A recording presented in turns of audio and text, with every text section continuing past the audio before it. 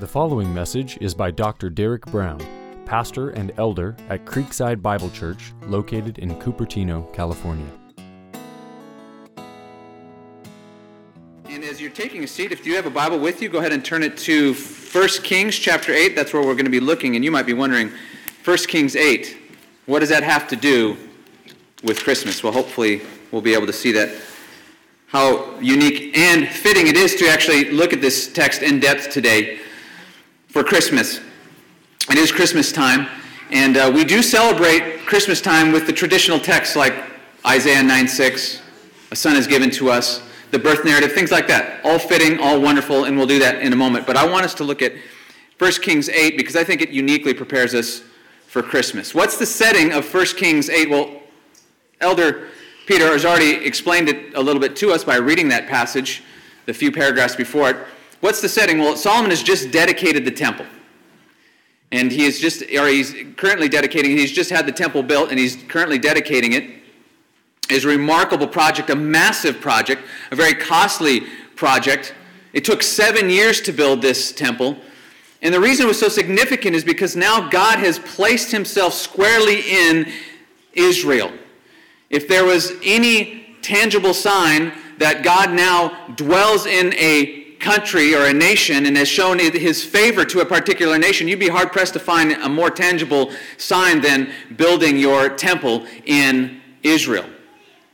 It was his permanent place of residence, you might say. And now Solomon is overjoyed. It's taken 7 years. It's been very costly. It's made of fine wood. It's made of gold. It's made of precious stones. And it's now complete. And he's standing before the altar, and he's standing before the people, and he's now dedicating this great structure to the Lord, consecrating it to him, and he is pleased. This is a wonderful, glorious day. And he is reminding us, and you see this in verse 12, that the Lord was going to plant himself here permanently, at least from Solomon's perspective it was permanent. 1 Kings 8, 12 through 13. Then Solomon said, "The Lord has said that he would dwell in the thick darkness. I have indeed built you an exalted house, a place for you to dwell in forever." So this is God's permanent place of residence, and Solomon is overjoyed. You can just look at the verses in 22 through 26 that Peter read. This is Solomon just overjoyed at the Lord's goodness. "O Lord, O God, God of heaven, there's no God like you in heaven or on earth, keeping covenant and showing steadfast love to your servants who walk before you with all their heart." He is just overjoyed at what God has done in Israel. He knows Israel's history, and he has seen Israel come now to a place of enjoying God's presence in this real, tangible way. But there's a problem, and it comes up in the text. Amazingly enough, Solomon himself introduces a problem. What's the problem? He's overjoyed. The temple's built. God is in Israel. He even says he's in Israel and put his name here forever. What's the problem? What could possibly be wrong with this situation? It sounds pretty sweet. We're at we're at the peak of redemptive history, at least as far as Israel is concerned. Look at verse 27. It said, "But will God indeed dwell on the earth?" That's the problem. "Will God indeed dwell on the earth? Behold, heaven and the highest heaven cannot contain you. How much less this house that I have built?" Solomon recognizes that there is total inadequacy with what he has just built. It's glorious. It's massive. It was very expensive, and yet there's a huge problem. He knows that despite the physical beauty of this temple, despite the size of this temple, it cannot begin to serve as a dwelling place for God. The problem here is God's infinity.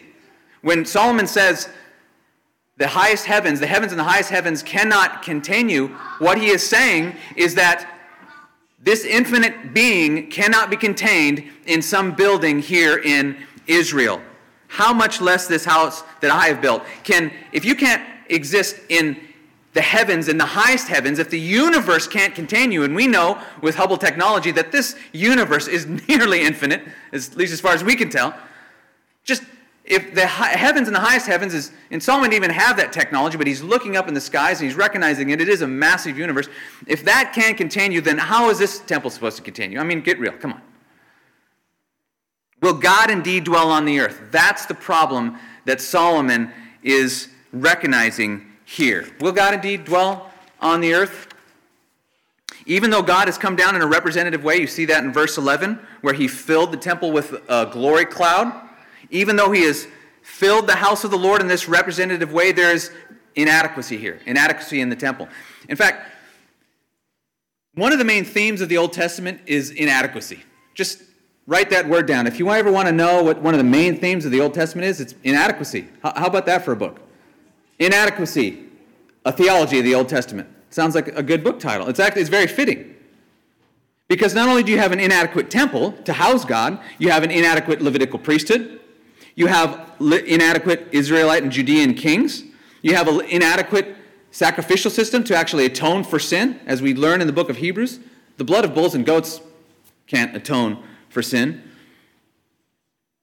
We see in this very text the inadequacy of the entire Old Testament religious system. And that might sound a little irreligious. That might sound a little irreverent. How could it be inadequate? It's God's covenant. He designed it. He made it. Well, Solomon is recognizing that there's a problem. He is demonstrating that there's a problem because even now in this dedication of the temple, he will conduct an offering of 22,000 oxen and 120,000 sheep. Demonstrating through a massive bloodbath. Now, I read that and we don't even know what it's like. I mean, this is a massive amount of bloodshed. But this bloodshed is required. Why? Because of the inherent inadequacy of this system. You must continue to slaughter these animals. And so the temple's inadequate. The sacrificial system's inadequate. And now he's even said in the text that Peter read that the continuation of David's throne will only be continued if these subsequent kings follow after the Lord and obey him. And even in Solomon himself, if you would look back in chapter 3, just earlier in this narrative, Solomon himself has already aligned himself with Egypt, disobeying a clear commandment from the Lord from Deuteronomy 7. He took 13 years to build his house, 7 years to build the Lord's house.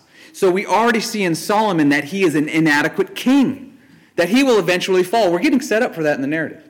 He will eventually fall. So we have an inadequate temple, we have an inadequate king, we have an inadequate sacrificial system. So the problem that Solomon poses here in 1 Kings 8:27 about God dwelling on the earth, it's a massive problem because if God can't come down and dwell with his people in a vital, intimate way, then they'll remain in a perpetual state of insufficiency their whole life long. So we've got a problem. Houston, we have a problem, so to speak. Now, what's interesting is that the Old Testament authors pick up on this theme of inadequacy, and what they do is they bring us to a point where we are going to see all these various strands and threads. See, part of the problem in the Old Testament system is that everything is separate. You have a priest over here, you have a high priest over here, you have a king over here, you have a temple over here, and you have a sacrificial system over here. It's all piecemeal, it's all separate. Now, there was, of course, intentionality to it. God had put it together for the sake of Israel's fellowship with them, but inherently built in, there was inadequacy. And that was in order to prepare us for this one who would come and bring everything together. In the Old Testament authors pick up on this. Let's turn to Isaiah. You looked at this text a little bit ago. First, in Isaiah 9:6, we'll go there first. Isaiah is going to bring these separate strands of redemption together into one person. Notice this. For to us a child is born, and to us a son is given. And the government shall be upon his shoulder, and he shall be called Wonderful Counselor, Mighty God, Everlasting Father, Prince of Peace. Of the increase of his government and of peace there will be no end. On the throne of David and over his kingdom, to establish it and uphold it with justice and with righteousness from this time forth and forevermore. The zeal of the Lord of hosts will do this. What's remarkable about this text is that Isaiah is saying that both God and man is coming together. We have the Israelite king that we need, and we have God who needs to come down in a real way. He's going to come down to Israel through this child who is born. He's not only a child, he's not only a son, but he is called Mighty God. So this Son will come to repair the inadequacy of Israel's kings. He will be God himself. And notice that there will be peace forever. Solomon's name it meant peace. And there was peace along Israel's borders for a short time, but it was only a temporary peace. This Prince of Peace will establish peace forever, won't he? Why? Because he is God himself. He is the Prince of Peace. God had promised in Leviticus 26 that he would dwell with his people, and here we have the beginnings of that fulfilling of that promise here in Isaiah, bringing together both God, who must come down to save his people, and man, this Davidic king, who will now establish a forever peace for his people. So will God indeed dwell on the earth? Yes. And we're not even out of the Old Testament. But let's turn over quickly to Isaiah 53, because here's something we need to recognize during Christmas time. It's a warm-hearted time. It's a sweet time, because we're remembering the incarnation and the wonder that God came down and was a baby, the Son of God, a child, a baby, a newborn, an infant.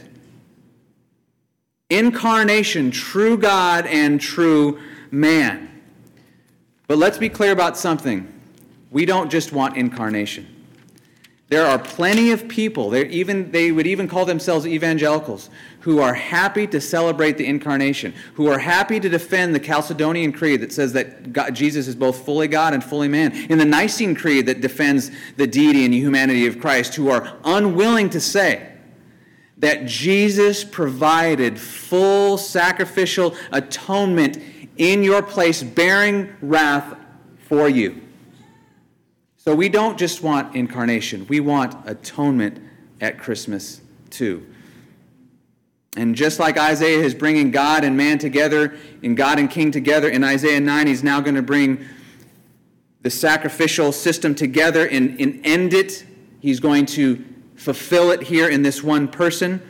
This servant in verse 5, he was pierced for our transgressions, he was crushed for our iniquities. Upon him was the chastisement that brought us peace, and by his wounds we are healed.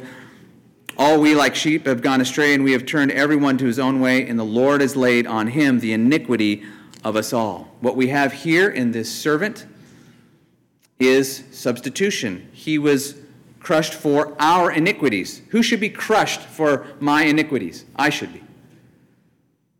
Who should be crushed for your iniquities? You should be. We should all be crushed under the eternal weight of God, and yet he was. This servant was.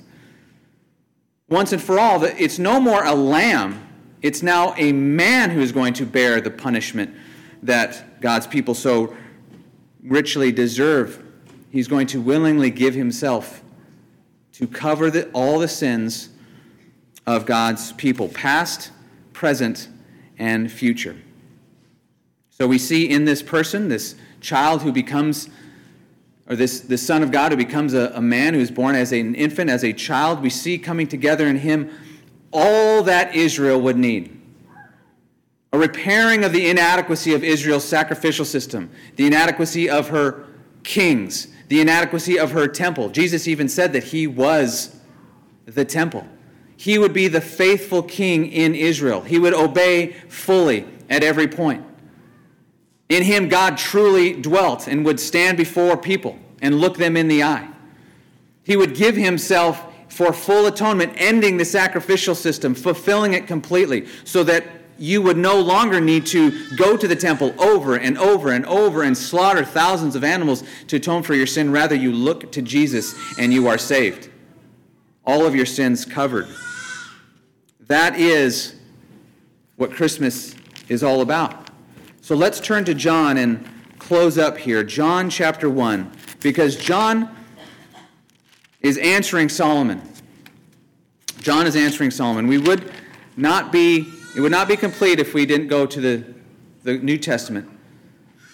John is going to say to Solomon, Solomon, you're wondering about God truly dwelling on the earth? First, let's get this straight. What God are you talking about? In the beginning was the Word, and the Word was with God, and the Word was God. He was in the beginning with God. All things were made through him, and without him not anything was made that was made. Solomon, is this the God that you are talking about, the infinite, eternal creator? And Solomon would say, yes, that's the God I'm talking about. Will he indeed dwell on the earth? Can that happen? I built this temple. I don't know what else you could do. I built this amazing temple. What else could you do? Will God indeed dwell on the earth? And John answers, I've got this, Solomon. Check this out. And the Word became flesh and dwelt among us, and we have seen his glory, glory as the only Son of the Father, full of grace and truth. So John's answer to Solomon, will God indeed dwell on the earth? The answer is a resounding yes. But he won't just be God incarnate. He will be God incarnate who brings with him full pardon for your sins. He comes wrapped in his kingly robes of the gospel.